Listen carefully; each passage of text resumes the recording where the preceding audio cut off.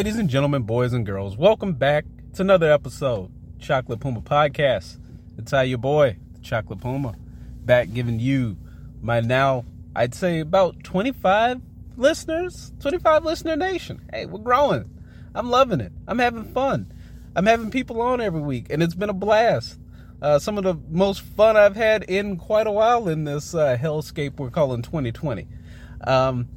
Let's see. So before I get into this week's episode, I will speak a little bit on the nomination of Amy Coney Barrett to the Supreme Court. Wow. I mean, the levels to which white mediocrity can rise in this country is, boy, that is something else. A lady who has never tried a case before the Supreme Court, has only been a judge for, 2 or 3 years.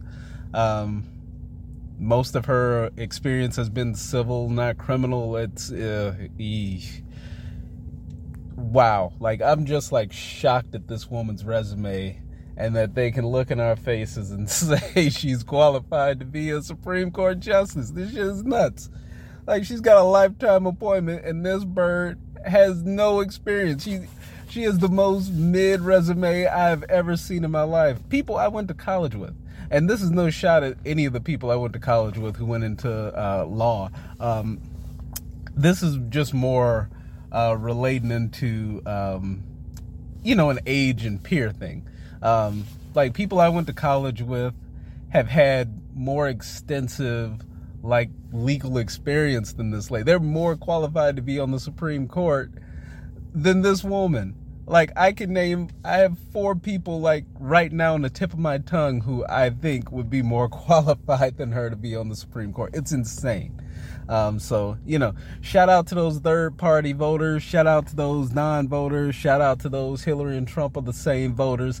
We're really enjoying the fruits of your labor right now. So, that's cool. All right, but I'm gonna move on. I'm gonna talk about the fun. I'm gonna talk about the fun stuff. This week, we got second time guest, Sterling Hawcom Anderson, excuse me. And we talk about, before we get into the meat of the show, which was Lovecraft Country Recap, we had to riff on a couple of things. We talked about Zoom Dick. We talked about songs that are timeless. We talked about people that we would have play us in a movie. We have fun. So, ladies and gentlemen, without further ado, I give to you again, Sterling Hawcom Anderson.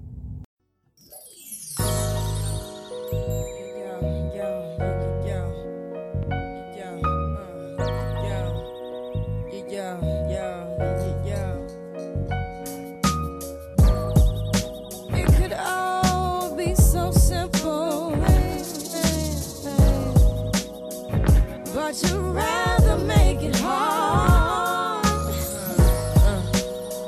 Loving you is like a bad. All right, so we are recording on Zoom, and unlike Jeffrey Toobin, my pants are on.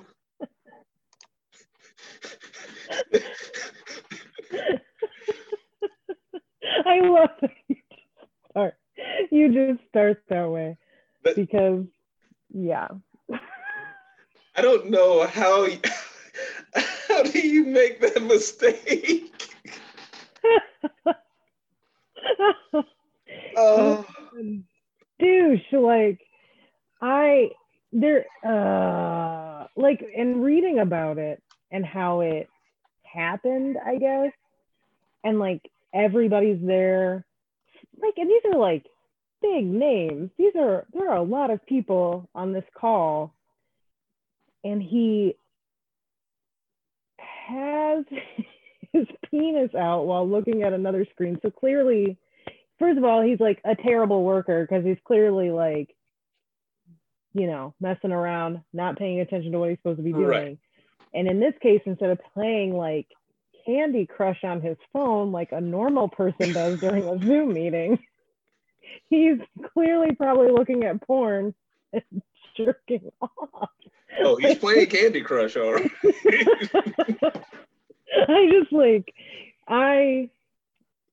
I don't know. It's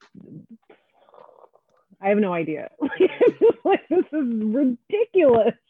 Well, You're I so I didn't even think that it was real. Like I thought, like when I saw like trending Zoom dick, I was like, I don't even want to click on what this is regarding. And then, I basically got like an idea just based off the tweets, and I was like, that's not true. This is obviously right. something that's just being thrown out there. There's no way that a lawyer who has been on CNN and the New York Times would just whip his dick out on a Whip his dick Zoom out call. on a Zoom call. And then like he's like, I didn't realize that my camera was on. I didn't realize people could see me. And I was like, you're in a meeting. Like, This is a problem. If you can't not do this in a meeting, in like a scheduled, like we are going to do mock whatever debate trials, whatever it was, Republican, whatever they were doing, it's like you couldn't not masturbate during this time. Like this is what was happening. Like and I'm like, okay, so say you're not that good with the Zoom. Sterling, I can see you right now. Like, so if your screen is up, I mean, it's pretty straightforward. It's so straightforward. That's what kills me. I'm like, and this is October. It's October. This is not his first time using Zoom. Like, yeah, we've been doing this since March. This is not in any way, shape, or form his first time using Zoom. So it's like, I didn't think people could see me, but I'm like, I think you clearly wanted people to see you. There's everybody's got their kinks, fine, whatever. I'm not gonna kink shame, but like, this is not an okay thing to do. This is a bad, this is a bad thing. Yeah, I'm not gonna yuck your yum, but buddy, No, you got to get some consent going on here, buddy. Yeah, exactly. If I'm at a Zoom meeting and I'm expecting to hear like some PowerPoint presentations, I don't want to see your balls, man. I don't want to see your balls. I did not consent to seeing your balls. I was not a part of this discussion. Yeah. This is really bad. Idiot. I can't, and I feel like with everything that's going on, it like came and went so quickly. And I was like, can we please circle back to this? Like, I didn't get to talk about this enough because, the world is falling apart. And so there are more serious things, but I'm like, this is bad. We should discuss this. Yeah, I mean, 2020 has been so weird and long that we can't even focus on things that would normally be like a 2-week trending topic. Right. Like this is something we should still be making jokes about. And it came and went in like 24 hours, it seems. Exactly. It was like I learned about it and then something else had already happened. So then people were like, oh, did you hear about this? And I was like, what? No, I was focused on, this other horrible atrocity that's occurring in the world. Like this. Yes. Like this. like all of this. This whole burning existence that we have going on. That we all are living in. Ugh. And then I saw a guy on like I think it was the New York Post. No, it was a lady from the New York Post, wrote an article about how because people are uncomfortable with the topic of masturbation, that is why we are like basically roasting Jeffrey Toobin. And I'm like, no. People, absolutely not. People are roasting him because he pulled his dick out in a work meeting. Like that's it. This is pretty straightforward. I was like, nobody cares about masturbation. It's the fact that he's doing it in a work meeting on Zoom where it's being recorded. Everybody can see it. Yeah. Like, this is what it is. Yeah. This is not freshman year like sex ed. We're like adults. Okay. We are grown-ups. Okay, before I hit record on this, I was talking about renovating my basement, like adult, like adult. I'm look at paint swatches in my free time adult. Right. Okay. I have had to learn what escrow is, and I know what it is, right? Like I'm that type of an adult now. Like I understand the nuances of home ownership. Nobody gives a shit about masturbation, okay? No, We got other stuff going on, all right? we have real adult problems, not masturbation. Nobody cares about that anymore. We are in our late 30s now. We are in our mid to late 30s now. I don't care about masturbation. Yeah, like, I shut up, care lady. where to find a cheap plumber. Lady, I have an overloaded circuit in my basement, okay? Stop talking about masturbation and tell me where I can find an electrician, okay? Because this is what I need. Exactly. Oh my God. uh, that also, we were talking about like the year being so long. I just had a thought of crap. I got caught on Jeffrey Tubin, and then I forgot where I was gonna take it. If I remember, I'll come back to it. Because, You'll bring it back. You'll bring it back. Yeah. I trust you. let's see, where were we here? Well, then I guess we've talked enough about Zoom dicks. Have we ever really talked enough about Zoom dicks, honestly? I feel like any talk of Zoom dicks is probably good enough. Probably enough. I don't have enough listeners to like. I can easily be canceled, is what I'm saying. Exactly. I know I said like in earlier episodes, like nobody gets canceled, but when you only have like 25 listeners, 25 to 30 listeners a week, you can easily be canceled. Easily, they're like, and we're done. We don't want this anymore. Yeah, like I lost a very popular Twitter feed of mine, and I only had like 450 followers because of some stupid Sean King followers. Like, your boy has gotten canceled before. That's right. You got canceled by your 450 people. All because I called Sean King Martin Luther Scheme. It was such a solid joke. I agree. It was such a solid joke. I don't know if most people would agree. I don't know if it was that or when I called him Fraud Hampton. But basically, I was like roasting him for about a solid hour. I got a couple of DMs from people I didn't know talking about the work he's done. And I was like, I better mute those tweets because this shit's about to get annoying. Right. And then the next morning I log in and it's like, ha, you've been suspended. Just kidding. You can't be on Twitter anymore. I was like, okay. So the dude that called me a nigger because I didn't like the Washington Redskins is cool. I make a joke about Sean King and your boy is off the platform. Good job, Jack. Exactly. You can be a Nazi, no problem. But like critique someone's like fundraising behaviors and schemes and all that, and then you get canceled. Yeah. Got it. Cool. Yeah. I find that the brown among us on these platforms, we have to tread a little carefully. Yes, we do. Yes, we do. We have to be very careful about what we say out here in these Twitter streets. Yeah, like I don't mention like where I work or anything because I have to bite my tongue at work quite a bit. Yeah. Like there was a guy in our service lounge and he basically, for some reason, one of the service guys always puts the TV on Fox News. So right. I always go in there and change it because I'm like, we don't need to have this on in here. A service lounge needs to be the most boring place on earth. Yeah. And this guy's looking at me while he's going on a rant about what the blacks need to do. Note, he was not one of the blacks. So, he wasn't one of them? No. Surprise. Yeah, so I was curious where he got all his information on the blacks, but yeah, he seemed very confident in it. And he looked right at me. And it's a good thing I had a mask on because I was like doing that like smile through your teeth, like hard grin.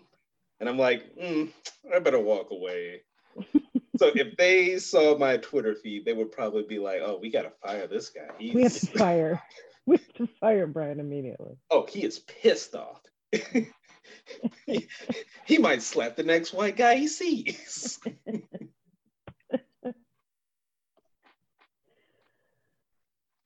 Oh. Okay, so I guess I will go on then, and we can talk about what do you consider to be a timeless song, as in. So the impetus for this question came from the My Mama Told Me podcast, where he mentioned Tevin Campbell. Can We Talk is a song that has no season. So, what is a song for you that has no season? You can listen to it at any time. So I would have to say probably X Factor by Lauryn Hill. I think that's my timeless song. I actually ate at a place. This is the only time I've done this during COVID. It was an empty restaurant because I needed to meet with a coworker. And during our entire time there, they had the best playlist going. And X Factor came on, and it took like all my strength not to bust out singing in front of this like very young worker who's like, I'm like semi-mentoring, right? Like I'm trying to be very professional and grown up. And all I want to do is like belt that out at the top of my lungs. Cause I don't know. I was like trying to think of this one, and I was kind of looking through some songs and thinking of things, but I was like, I think X Factor is it. Like that came out. Were we in like middle school when that album came out? I want to say either 8th grade or freshman year of high school. So we were very young. Like this is well over 20 years ago. And I can still like put that onto any playlist. I will listen to it over and over and over again. I think it is like almost perfect to me personally. So yeah, that is my timeless song is X Factor by Lauryn Hill. That is a good one. And I too struggled about what's a good timeless song. So I thought I kind of landed on Bombs Over Baghdad by Outkast because I was listening to that just last week, and I was like, this song sounds like it's still from the future, and it's 20 years old. Yep. Like I think that no matter what moment in history, I can be 85 years old and sitting around and telling my grandchildren about Bombs Over Baghdad, and it will still sound like something that is from the distant future. And Andre 3000 will still look like he's 30 years old. Yeah. He hasn't aged a day. No, I can agree with that one for sure. That is a good one because we played that song not too long ago. It like came up on something and we were dancing in the living room. Like Langston's out there. He was like, what is this? We were like, Bombs Over Baghdad. Carl and I are just like in our own world because that's a good one. That's like, shut up, kid. I don't have time to explain. I don't have time to explain the world. Talk to me in right 4 now. minutes and 35 seconds. Just shut up and listen. It's a masterpiece. Yeah, I cannot wait to give Julian a copy of Stankonia because that album was just, to me, it was perfect. I mean, I could turn this into a whole Outkast podcast because growing up in Mississippi, we didn't have any rappers in Mississippi when I was there. So we had to go to Atlanta. And who was the Atlanta rappers? It was Outkast. It was Outkast, yeah. We didn't have any rappers while I was there. And now I think there's David Banner, who turned out to become like a weird Hotep dude. Yeah, it's weird. He tells Like he's one of those like women don't need to talk about twerking and sex. And I was like, didn't you have that song play, which is filthy? Didn't you have that dirty ass song about women? And they're not supposed to do this? Got it. Oh, yeah, I was like, that song is like way worse than WAP. Yeah. Oh, WAP. So I was like, shut up. Timeless. WAP was also timeless. I will definitely be 85 and being like, oh. Love that damn song. Look, that's a catchy ass song. You just gotta be careful where you play it. That's all. One of my sisters said, she was like, it's like if Dr. Seuss made a dirty rap song. And I was like, that's the best explanation for it. I was like, it's totally true. Love and it. When I was arguing with a guy at work about it. He's like, these women, they don't know, blah, blah, blah, blah. I was like, dude, shut up. You're overlooking the big thing, okay? Megan Thee Stallion, while being gorgeous, she can rap her ass off. I know. I think that is so a good. rapping ass woman. I don't care what it is. She's good. She's great. She's so good. She's so good. I'm like so happy. Like I love just when she did the remix, or when Beyonce did the remix for like the Savage. Like I was just like, this. It's just she's so good. She's so WAP, and I'm just like, I really appreciate you. I just really appreciate you. I'm like so glad you're here in this world right now. At first, I kind of had her in that like Lizzo category, in that I don't really listen to you, but I see how much women, especially Black women, love you. So I love you. Like, I might not listen to you, but I want you to have success because all the Black women in my life love you. And then I heard her, and I was like, oh, she's a rap. This is a rapping ass rapper right here. Rapping ass rapper. Rapping her ass off. I like how we got onto WAP and then like singing praises to Megan Thee Stallion. And Cardi B too. Good for her. Absolutely. She don't do nothing but, talk about having sex with her husband. I mean, but isn't that what we want? Yeah, do what you do. Hey, do you, Cardi? Do you, tiny little lady? I will say, because I know that we're going to talk about Lovecraft, and I have to, because we're talking about Cardi B, bring up like the Cardi B song that's played in one of like the biggest what the fuck moment scenes. And we will talk about that when we get there. Yes. But it was like such perfect like music selection for a very small scene that had a massive impact.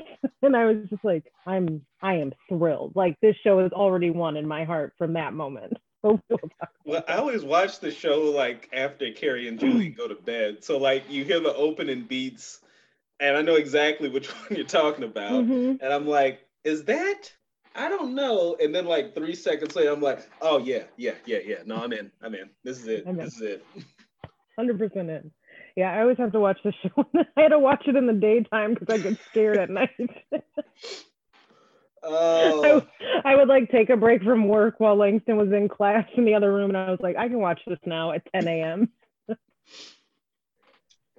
But then you got the rest of the day to get it out your system because it's heavy. It's heavy. I can't be enraged right before bed. It doesn't work. Yeah, or terrified. I've started like watching an episode of like King of the Hill or something afterwards, just to like kind of bring it down. Like de-escalate a little bit. Yeah. So I'm going to bed at like 12:15 and exhausted the next morning, but I didn't stay up having angry dreams. So exactly. I didn't burn the world to the ground out of anger and rage. Oh, let's see. What else were we going to talk about? Who's going to play you in a movie? Because somebody's going to make a movie about us one day. One day. Because, I remember I have a really good name for a show, and I cannot give myself credit. Our college friend Jen Saylor came up with this. But if we did have a TV show, it would be called Life is Mild. And I was like, I like that. Yeah. Like, because our lives are like pretty regular. I was like, it would be kind of entertaining. So this was also hard for me because I feel like if you ask people, who do I look like in Hollywood, I get the generic, like, light skin, curly hair, black woman. Like, and it's not, they don't look like me. They just all have curly hair. Like, that's literally it, right? So I decided, I was like, I'm going to pick who I want to play me. I would like Maya Rudolph. Like, I want her. I know she's older than me, and you usually go for the younger people to play you. But I was like, I love her. I was like, she just seems awesome. She's super funny. I love her so much. Yeah, Maya Rudolph. That's who I'm picking to play me in the movie. I feel like if we are going accuracy, then probably Dule Hill would be a choice for me. However, if I was in charge of casting, I would pick Donald Glover. Nice. That's a good one. That's Yeah. a good one. Yep. That's a good one. But I do like Dule Hill too. I do too. I would be thrilled with either of those choices playing you. Look, I'm gonna set the bar at the Oscar winner, and then they can like compromise. Like, let's see if we can get Dule Hill, and I'll be like, yes, played right into my plans. Right. That's exactly what I was going for. Played them bitches like chess. Perfect. That's a good one. I was talking about this with a coworker, and he was like, "Oh, I don't know who I'd pick," and I was like, "I'd pick Lou Gossett Jr. for me, just to see how he react." And then, like the rest of the day, he was just like trying to figure out who Lou Gossett Jr. was, and then I was like, "Man," so I'm like, "They don't teach y'all shit around here." Nothing. Nothing. They don't know anything. How do you not know who Lou Gossett Jr. is? I don't know. Like, he's just always been there, and he's always been an old black man. Forever.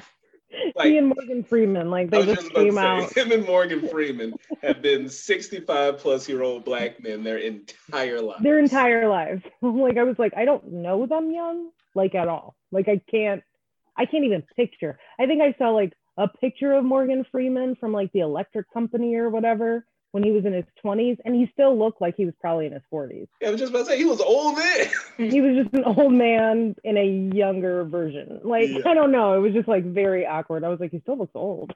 Was it makeup? I don't know. Yeah, I don't know. And I've never seen a picture of Lou Gossett Jr. young. No, because he's been the same age forever. But clearly he was created in a lab by the Black Illuminati. It's just an old black man.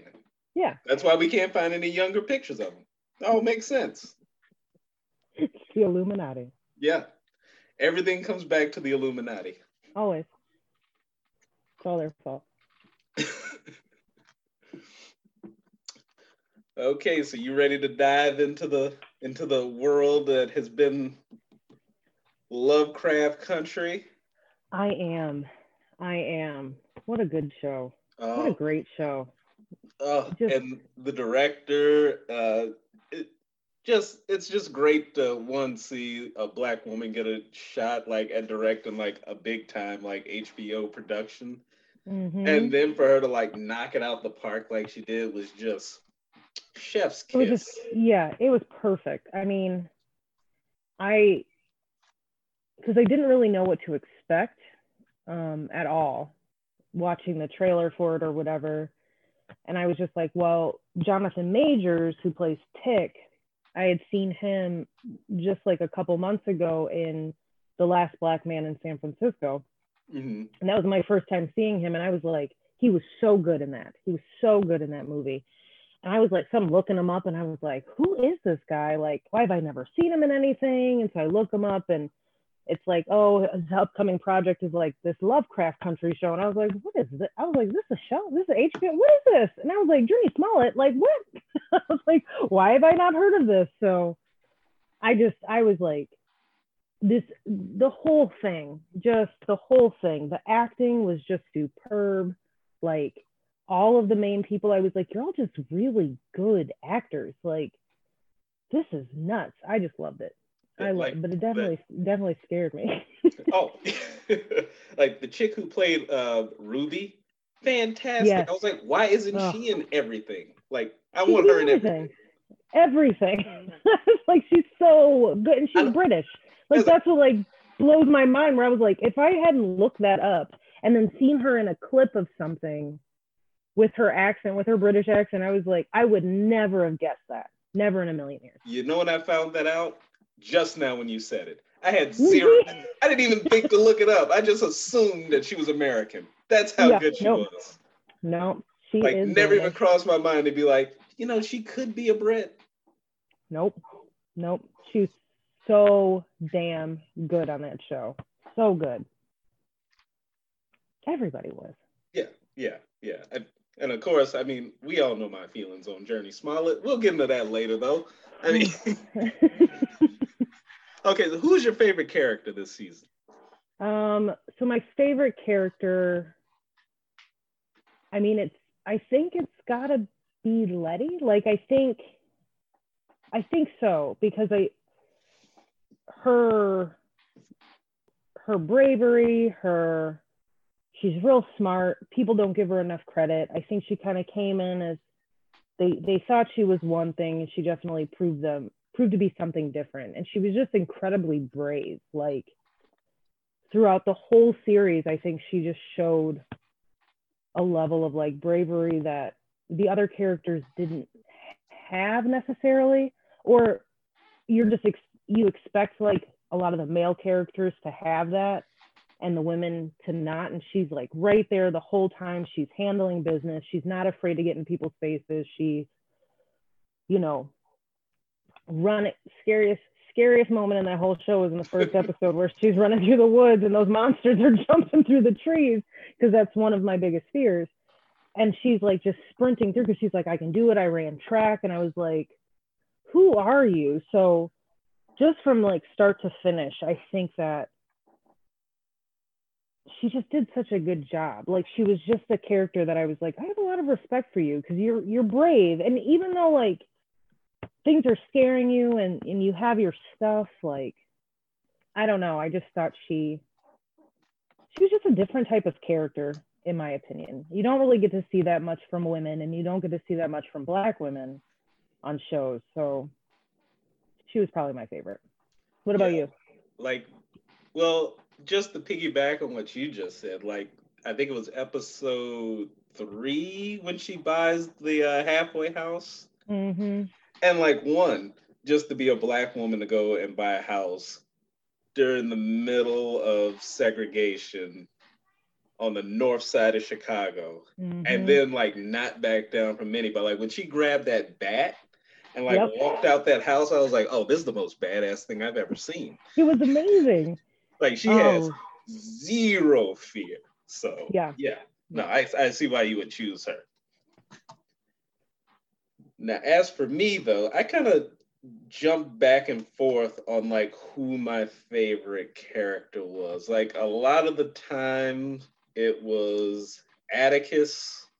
But I think as I rewatched the last couple of episodes, it might actually be Montrose, just because he's so complex. Like, you think he's like a piece of crap, but then like as the season goes along, you see like, okay, there's a reason that he's the way he is. Yeah. While Absolutely. he may be doing things in, I don't know, an ass backwards kind of way, he's doing it out of love.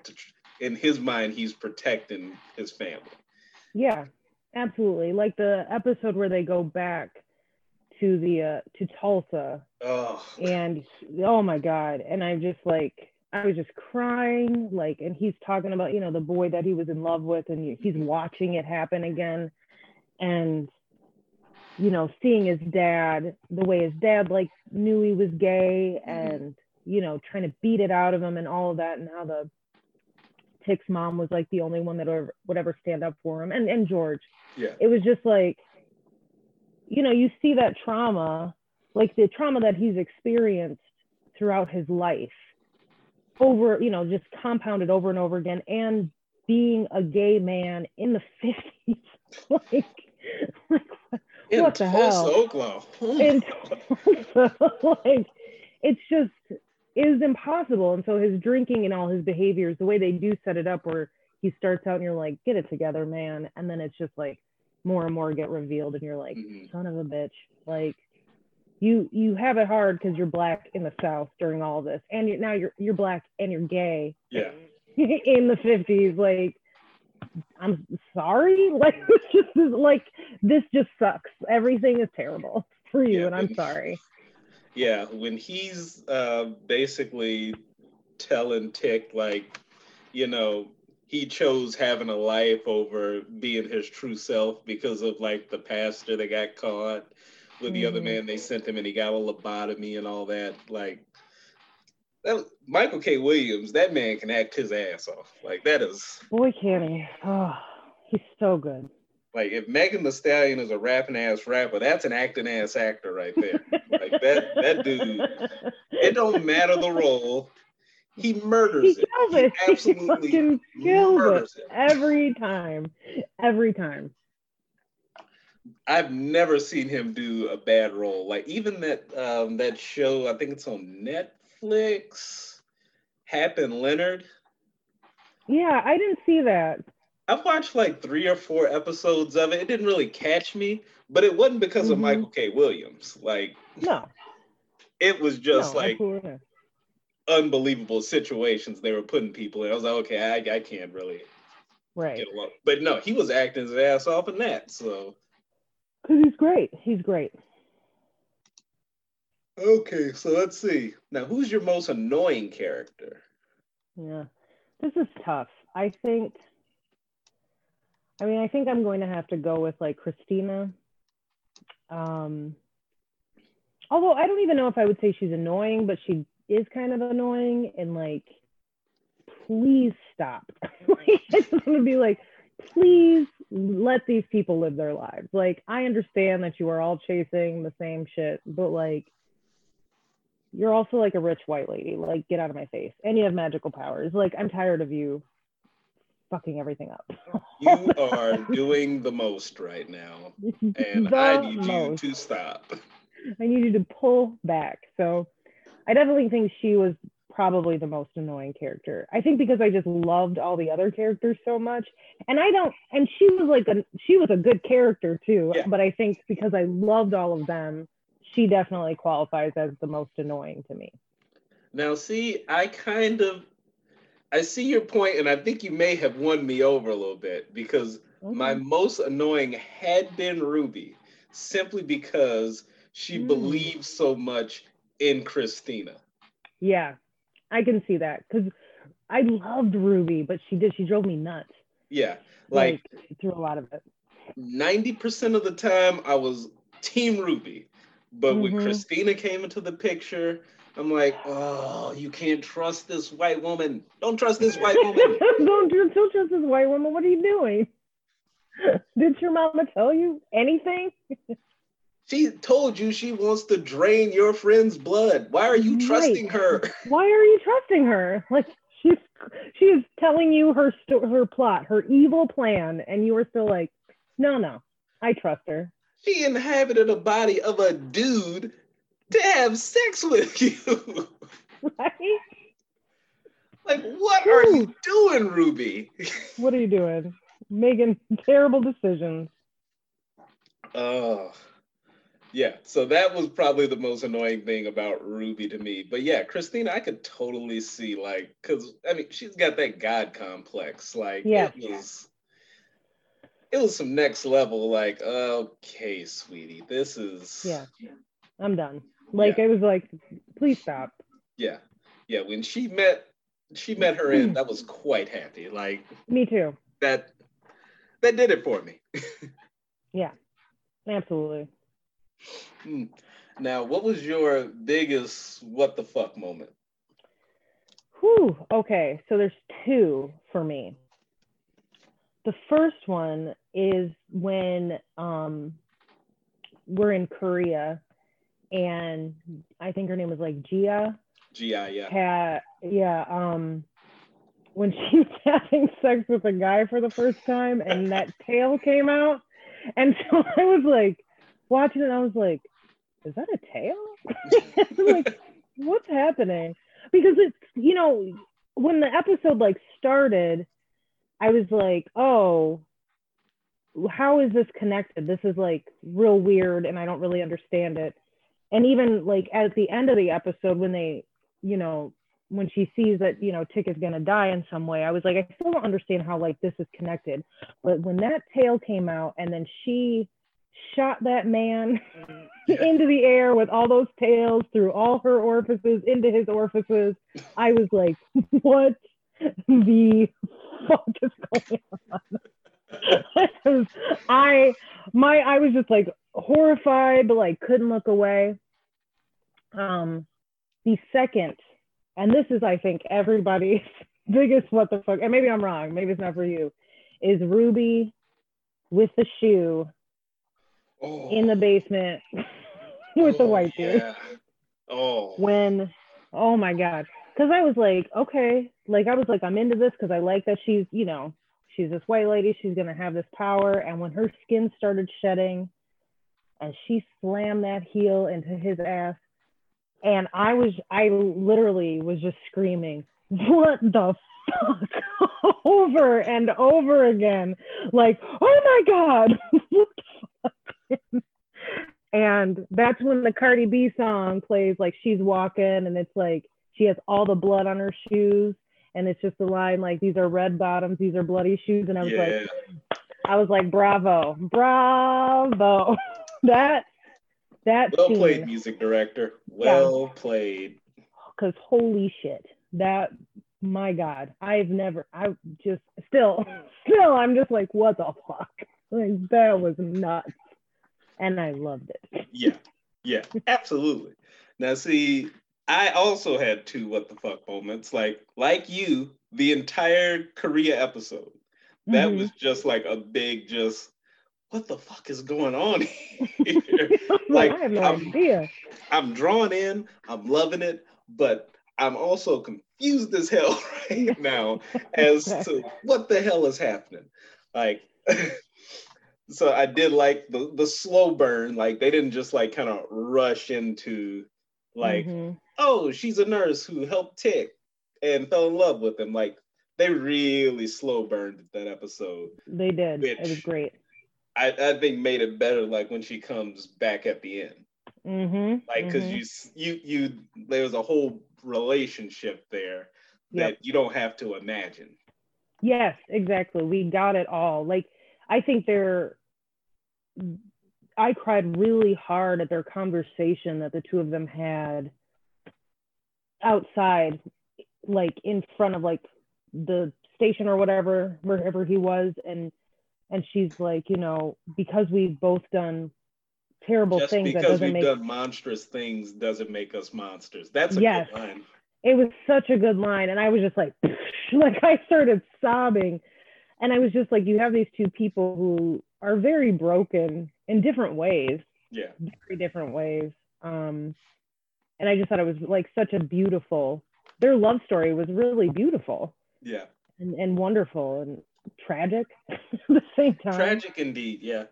I did love though that like at the end when Tick is gone and she's having her meltdown, her mom who had been just like cold and distant, like she became a mom again. Like she comforted her daughter, which I thought was a good scene.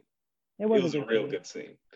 But the other what the fuck moment was, why was Ruby, like when she became the white lady, she was such a bitch to that young black girl. Like, I know. I was like, you know how hard it is. Why are you being a bitch to her? I agree. That like frustrated me to no end. Like, that really made me angry. Me too. And I was like, I'm not sure if you're just trying to exert like this dominance, this fake dominance, honestly, that you have over this person, or you're jealous because you applied so many times and didn't get it, but this other girl does. And I'm like, either way, like, she didn't do anything. She didn't do shit to you. You need to support her. And it's like, oh, she's inviting us all to like a bar on the south side and all that shit. And I was like, what is happening here? Like, Ruby, like, be better. Yeah, Be you're better than this. You're better than this. I was like, I get like there is some jealousy, and I feel like jealousy was a big part of Ruby's like narrative. Jealous of, Letty, just jealous of like the relationships that other people had, jealous of like not being white. And that's fair. During that time, duh. Warranted. But that interaction frustrated me a lot because I was like, you gotta do better than this. Come on. Yeah, I'm like, you are being a real bitch right now. Like, you're being chill a real the bitch. hell out. That's a good moment. That's a good what the fuck moment. Yeah, for sure. Yeah, it definitely made me angry. Now let's see. What I was kind of trepidatious going into this. Just curious how they were going to use racism to like introduce this world of magic.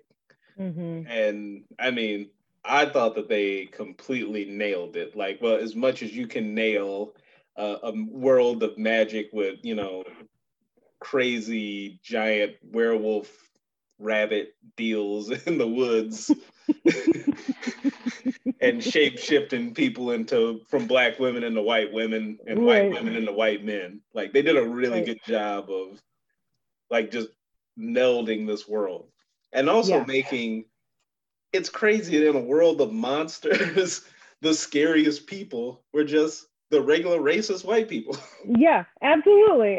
Like the most stressful parts are like them dealing with the like horrors of racism.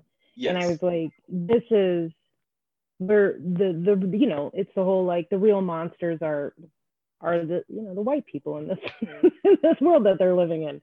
And yeah, because like when they were in the first episode, when they were driving through the sundown town and had to get to the county line and that speed and only had, a couple of seconds. And I was just sitting here like, what the hell? Like, and then it's like, oh, and here are these giant monsters, right? Like, and I was like, I can't even process that yet. Like, I'm still dying from like the last like 2 minutes of the show where I was like, oh, thank God, it's just some giant monsters. Yeah, like, woo, ghosts. I can deal with ghosts. Oh, I thought it was going to be the Klan there for a minute. Yeah.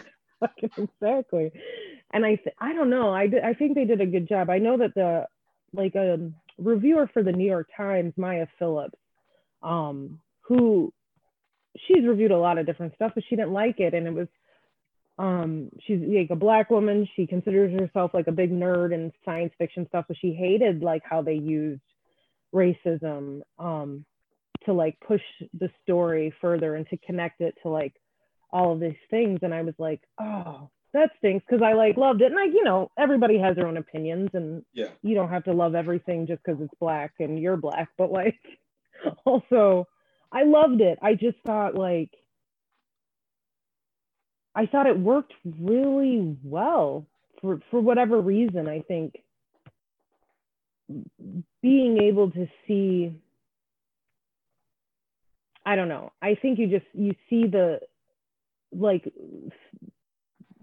who are monsters, what is fear, all of that, and how they kind of play into each other. And then like using this magic, using all this stuff to just try to make it better, right? Like make it better for people because it's so bad, like that you're willing to fight off giant weird monsters with a million eyeballs and travel through time, go in some Indiana Jones like adventure to just not deal with racists anymore.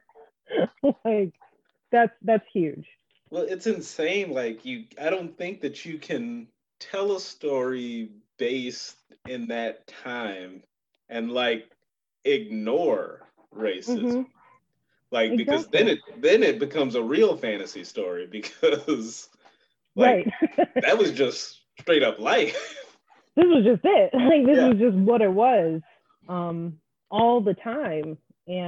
But then I do appreciate too that you still see like that black joy, right? Yeah. You still see their love and their happiness and their excitement and whatever, even though we're constantly faced with, you know, horrors Yeah. of reality and magic. And I'm kind of like I didn't know how they would do it when they first showed Emmett Till, Mm-hmm. and then they bring it back to his funeral, Mm-hmm. and Diana's struggling with it. Like, first off, Uncle George has been killed, her mom is missing, her Mm-hmm. best friend's killed in a horrible way, and she like loses it at those little kids who are just like laughing, like weren't even near her. Yep. Like, you got to show all of that, I think, to like, I don't know, I don't even know how to word it. Like, basically, like, you got to show us like the stress that these characters are living under, like, because it shows like why they make the decisions that they make. Exactly. Yeah, I thought the Emmett Till thing was great.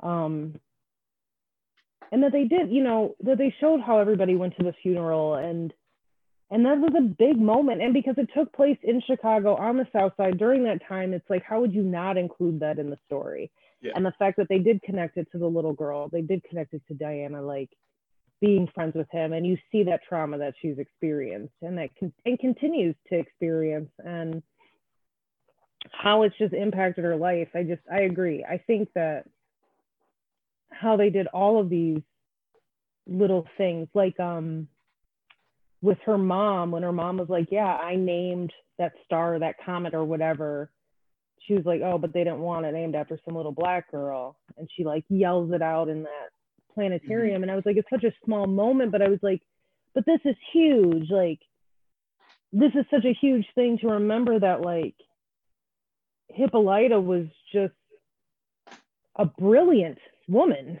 Like, she was a genius, and yet what did she do? She never got credit. She, nobody knew who she was. Yeah. And that just shows like that piece of it as well, that you had all these different individuals with different like intelligence levels, looks, sizes, things like that. And it's like, no matter how good they were never going to be successful. So you literally bring in magic. Yeah. To make your life better. Yeah. Because yeah. white people are the worst during this time. Yeah, and we didn't talk about it, I feel like, enough, but like Hippolyta was like the MVP of like, possibly the whole show. Absolutely. Because they couldn't have done it without her. Nope. Absolutely not. She went off and she figured all this out. Like, she figured out time travel. Time travel. And she was, and I say this in quotes, just a housewife. Like, right. She wasn't the, considered the smart one in the house. Because, Uncle George. And then you got Diana, who was like drawing her comics and stuff. So she's seen as like the next exceptional one. Like, she was just a mom and a housewife. Like, that's kind of the impression you get. Yeah, and she's a genius. She's like a literal genius who figured out time travel and opened the space-time continuum for these fools to like get the book. Like, it's just, she was also like probably my second favorite character. Yeah. For sure. So I'm intrigued to see like if they do a second season, just because I would like to see more from her. Yeah. Also, I have not mentioned Diana and the two creepy ass girls that were chasing her. That's horrifying. That was terrifying. That was so scary. I was like, nope. Don't like it. Don't want to see it. This is scaring me. Yeah, that was one where even I almost called Carl. I was like, Carl, I can't go to sleep because I saw these scary girls. Can you talk to me about basketball for a little bit? I thought I could watch it and I got scared. I got scared. Right. Well, because Allie and Rob had to, and Liz and I were all on like a text thread, and they were like, oh, we watched it. It's like scary. We jumped, and I was like, well, I'm not gonna watch it now. Like it was the middle, like it was the nighttime, and I was like, so I'll watch it in the daytime tomorrow because I have to get it out of my brain, and I'm glad I did because they were terrifying. That Yeah, I started that episode at 11:30, and that was a mistake on my part. Horrible mistake. Horrible mistake. That was a user error.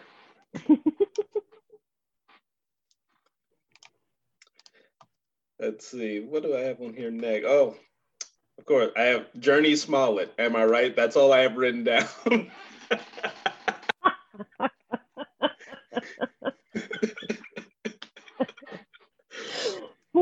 Oh, she's so beautiful. It's just like another one of those like, shut up. We'll add it to the hashtag can get it list for sure. Oh yeah.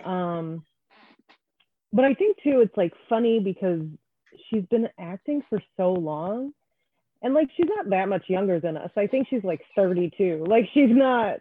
It's not this huge age gap. But I remember when I first saw her and she was on a show with all her brothers and sisters, and like it was kind of like Party of Five before Party of Five, where the oldest, like their parents died and their oldest brother had to take care of them. And she was on that. And then it was like Roll Bounce. I remember seeing her in that, and I was like, oh, look at her. Look at the little girl. She's like growing up. Granted, she, again, just a few years younger than me. But like seeing her in this and like so pretty. And I feel like everybody is witnessing it now. Yeah. Oh. Yeah, I felt like, well, I remember seeing her in the Harley Quinn movie. And that's when I was like, oh, hey girl. Wait a minute. Can I say hey girl to her? Is she even old enough to say hey girl to? I was like, let me check her IMDb right quick. I had to hit pause real quick, do a quick Wikipedia search. And then I was like, oh, she was born in 86. Okay, I'm good. All right. Right. Moving on. Hey girl. Hey girl. How you doing? Yeah. But yeah, then she just turned out to like dominate like the whole season. I mean, like she didn't have a weak episode at all. Nope. Like that episode, like in the basement of that house where the like trap soul, and she's like just screaming and just like, I was like, oh, that's some emoting right there, baby. Woo. Yeah, that scared the hell out of me. All them ghosts. Yeah. Fuck that. I was like, oh, so she's setting things right. I dig it, but I'm uncomfortable. Well, and her acting just, yeah, you're right. Like she did such a good job. There was the scene, and it might have been the first or second episode, and I don't remember, but where she like dies and then is brought back to life, and she's like crying in the bathroom. And it's like, we've seen that before. We've seen where people are like, oh my God, I was dead, or like something happened and now I'm freaking out and I can't handle it. But for some reason, I felt like the way that she did it is just like that panic crying, and you're just like sitting there and you're like, I have to try to figure out what I'm going to do next while I am also trying to comprehend what just happened to me. Right. And like where she's sitting there, she's holding like a washcloth up to her face and she's rocking back and forth and she's just crying. And I was like, she's really nailing it. Like all of her facial expressions, her emotions, the way she'd be real quiet or embarrassed at times, like she just really did a bang up job of the show. Like, she just really killed it. Well, it's like that first episode where they're in the restaurant and she's the first one to figure out like we are in trouble, and she does not stop for a second. She runs up like Usain Bolt 40 out of there. It's like, we gotta get the hell up out of here. Just out the door. Oh my God. I wish I had made a GIF of that scene. And I still might go back and do it just because that needs to be had. That's Yeah. gotta be had. Absolutely. Now let's see. What was your favorite like storyline that wasn't like the main storyline? Yeah. So I definitely think the Korea storyline was wonderful because of how it did end up connecting, and they all do, obviously, connect to the main storyline at the end. But I think because I just was like, I have no idea what to expect. I was like, why are we focused on this woman like for so long? And then it was just like, oh my gosh, like you're right, that slow burn, that building of the relationship, getting to like appreciate who this person was, where she wasn't just this like added character at the end, which they could have easily made that, if that makes sense. Or they could have even given it to somebody else to have some connecting power or what have you, but they like left that space open for that like really beautifully tragic love story. And then the other one was Hippolyta's story of like her traveling and naming herself, and when she, when she's sitting there and she's talking to Josephine Baker and was like, I did so much to be like accepted by them, and it didn't matter. And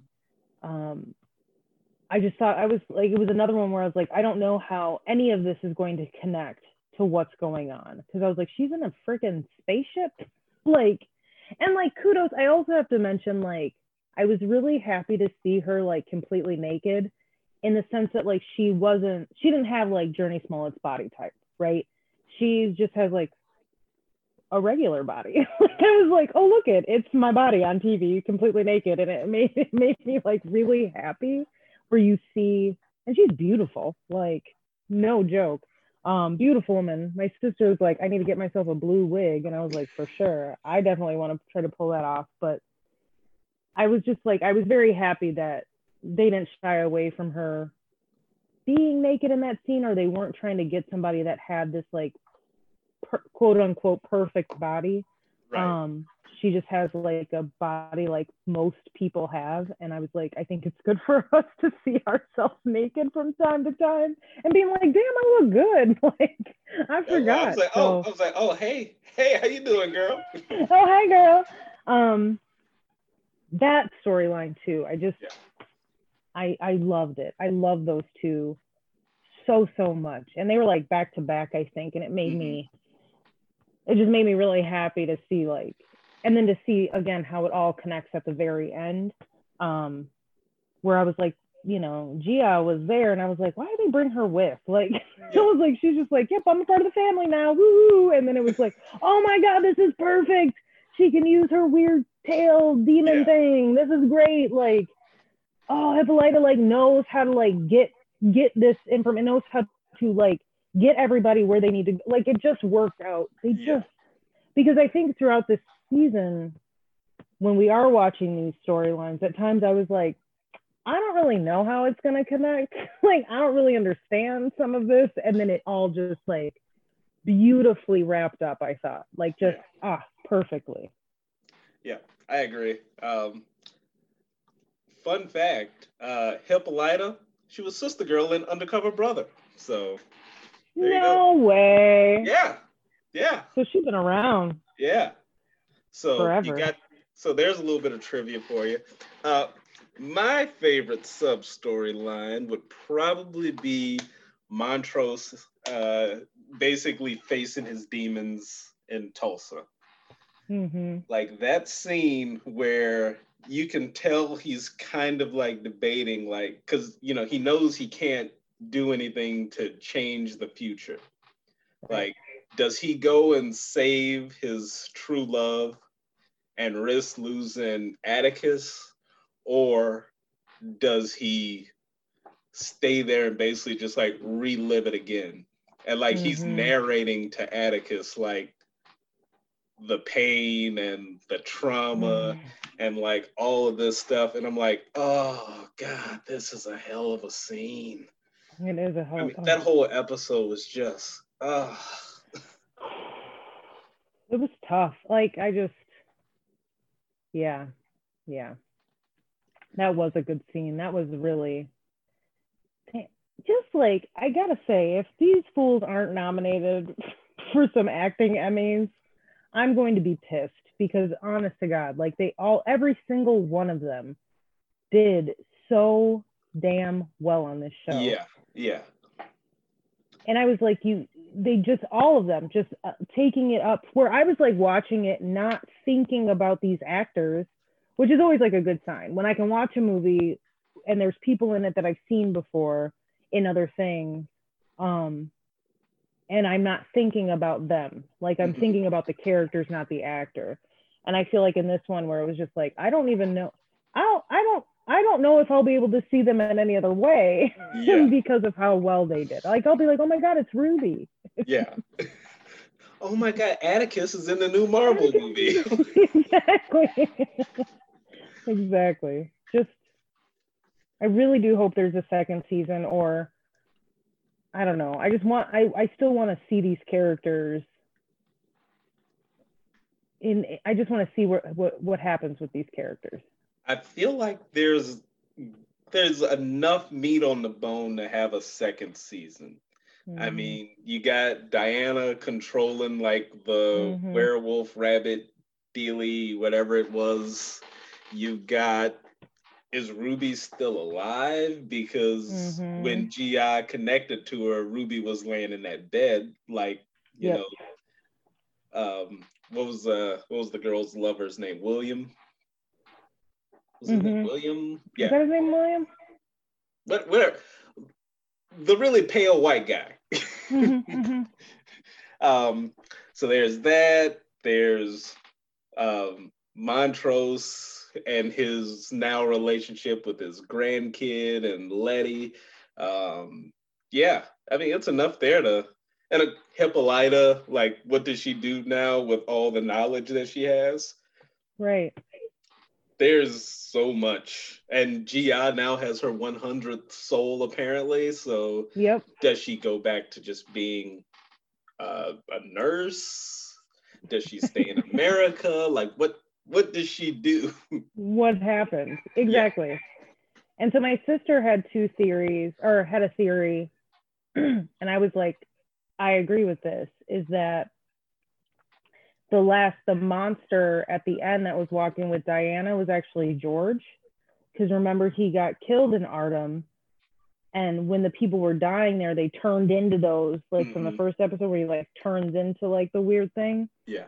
But then we also saw like the cow give birth to one. So like the creation of these monsters were like, these could like happen out of anything, clearly. Yeah. And if you notice, like, that monster is like much darker than the other ones. He was like a much darker color, and yet like, why wasn't he attacking them? So he's the same monster that came up when he killed all the police out front of the house. Yeah, it was that one. My sister was like, I think it's George. I think that monster is George, and he's like walking with Diana and protecting her because it's his daughter.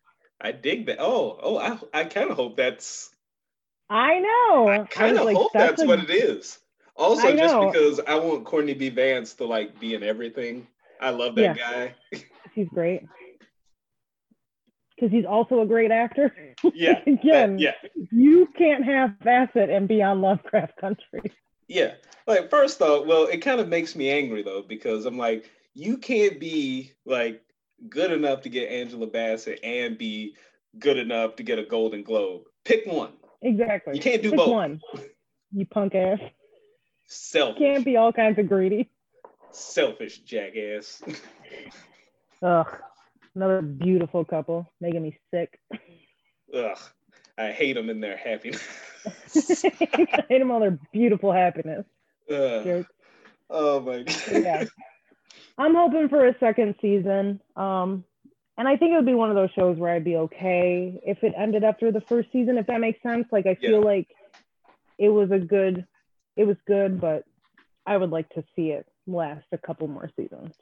Yeah, this is one I definitely want a second. Like Watchmen, I thought that's fine with just one season, I think, with how that ended. But this one, I think I need a second season. Mm-hmm.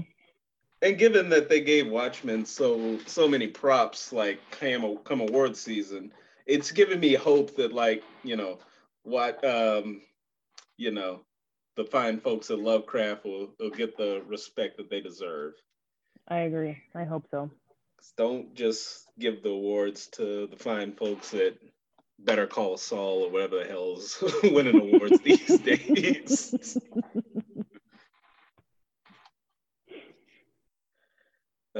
Well, I think we hit on pretty much anything you wanted to add about the season.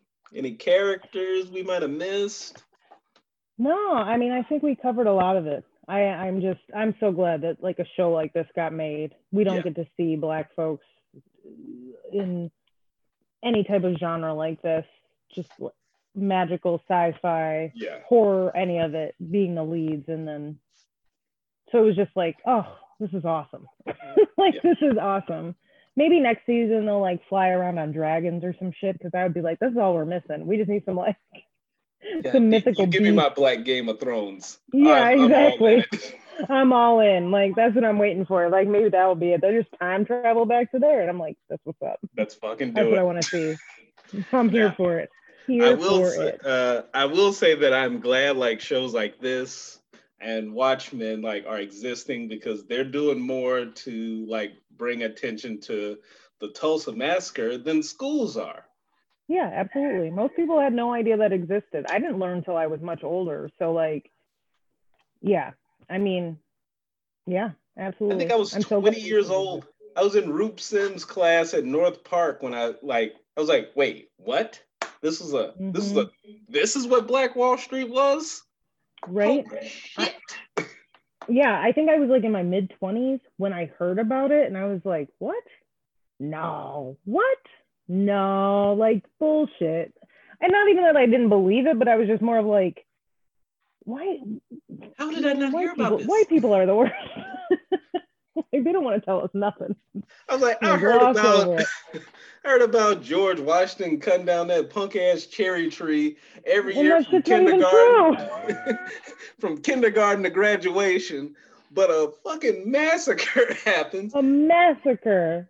A whole thriving community wiped out, and nobody says shit. Nobody says a thing. Oh yeah, no, absolutely not. Yeah. So I am glad that they're just starting these conversations, bringing them up, teaching everybody, just everybody, Black folks, white folks, everyone, just learning about this stuff, because I don't know. So I hope they continue to do that for sure.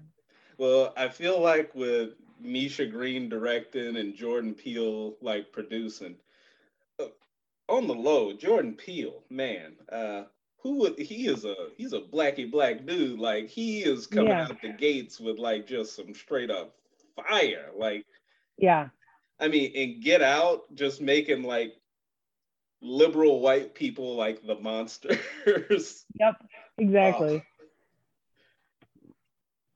No, I'm here for it. I'm excited. Like, things are good. I don't know. It's like, this stuff is good, and I hope they continue to do it. And I mean, I think we will. I think we've like opened this door, and no matter what happens kind of like politically in our country, I think people will feel more empowered to do these types of pieces and these types of movies and TV shows and stuff, for sure. Well, there's a market for it now, it's shown. Like, it's not like that old, will people go and see it? Like, people will go and see it now. Like, there's proof. Like, so hire Black people, hire Black women, make the movies. There you go. Make the movies. Give them dollar bills. I think that's as good a spot as any to end on. Hire Black women, make Black shit. There we go. I love it. I want it on a t-shirt. Yes. I'll send it to you. Perfect. Well, all right, man. Thanks for having me again. This was fun. Thank you for coming on. If another show comes on, we will do this again. Yes. All right. I will talk to you later. All right. You have a good night. You too. Bye. Bye.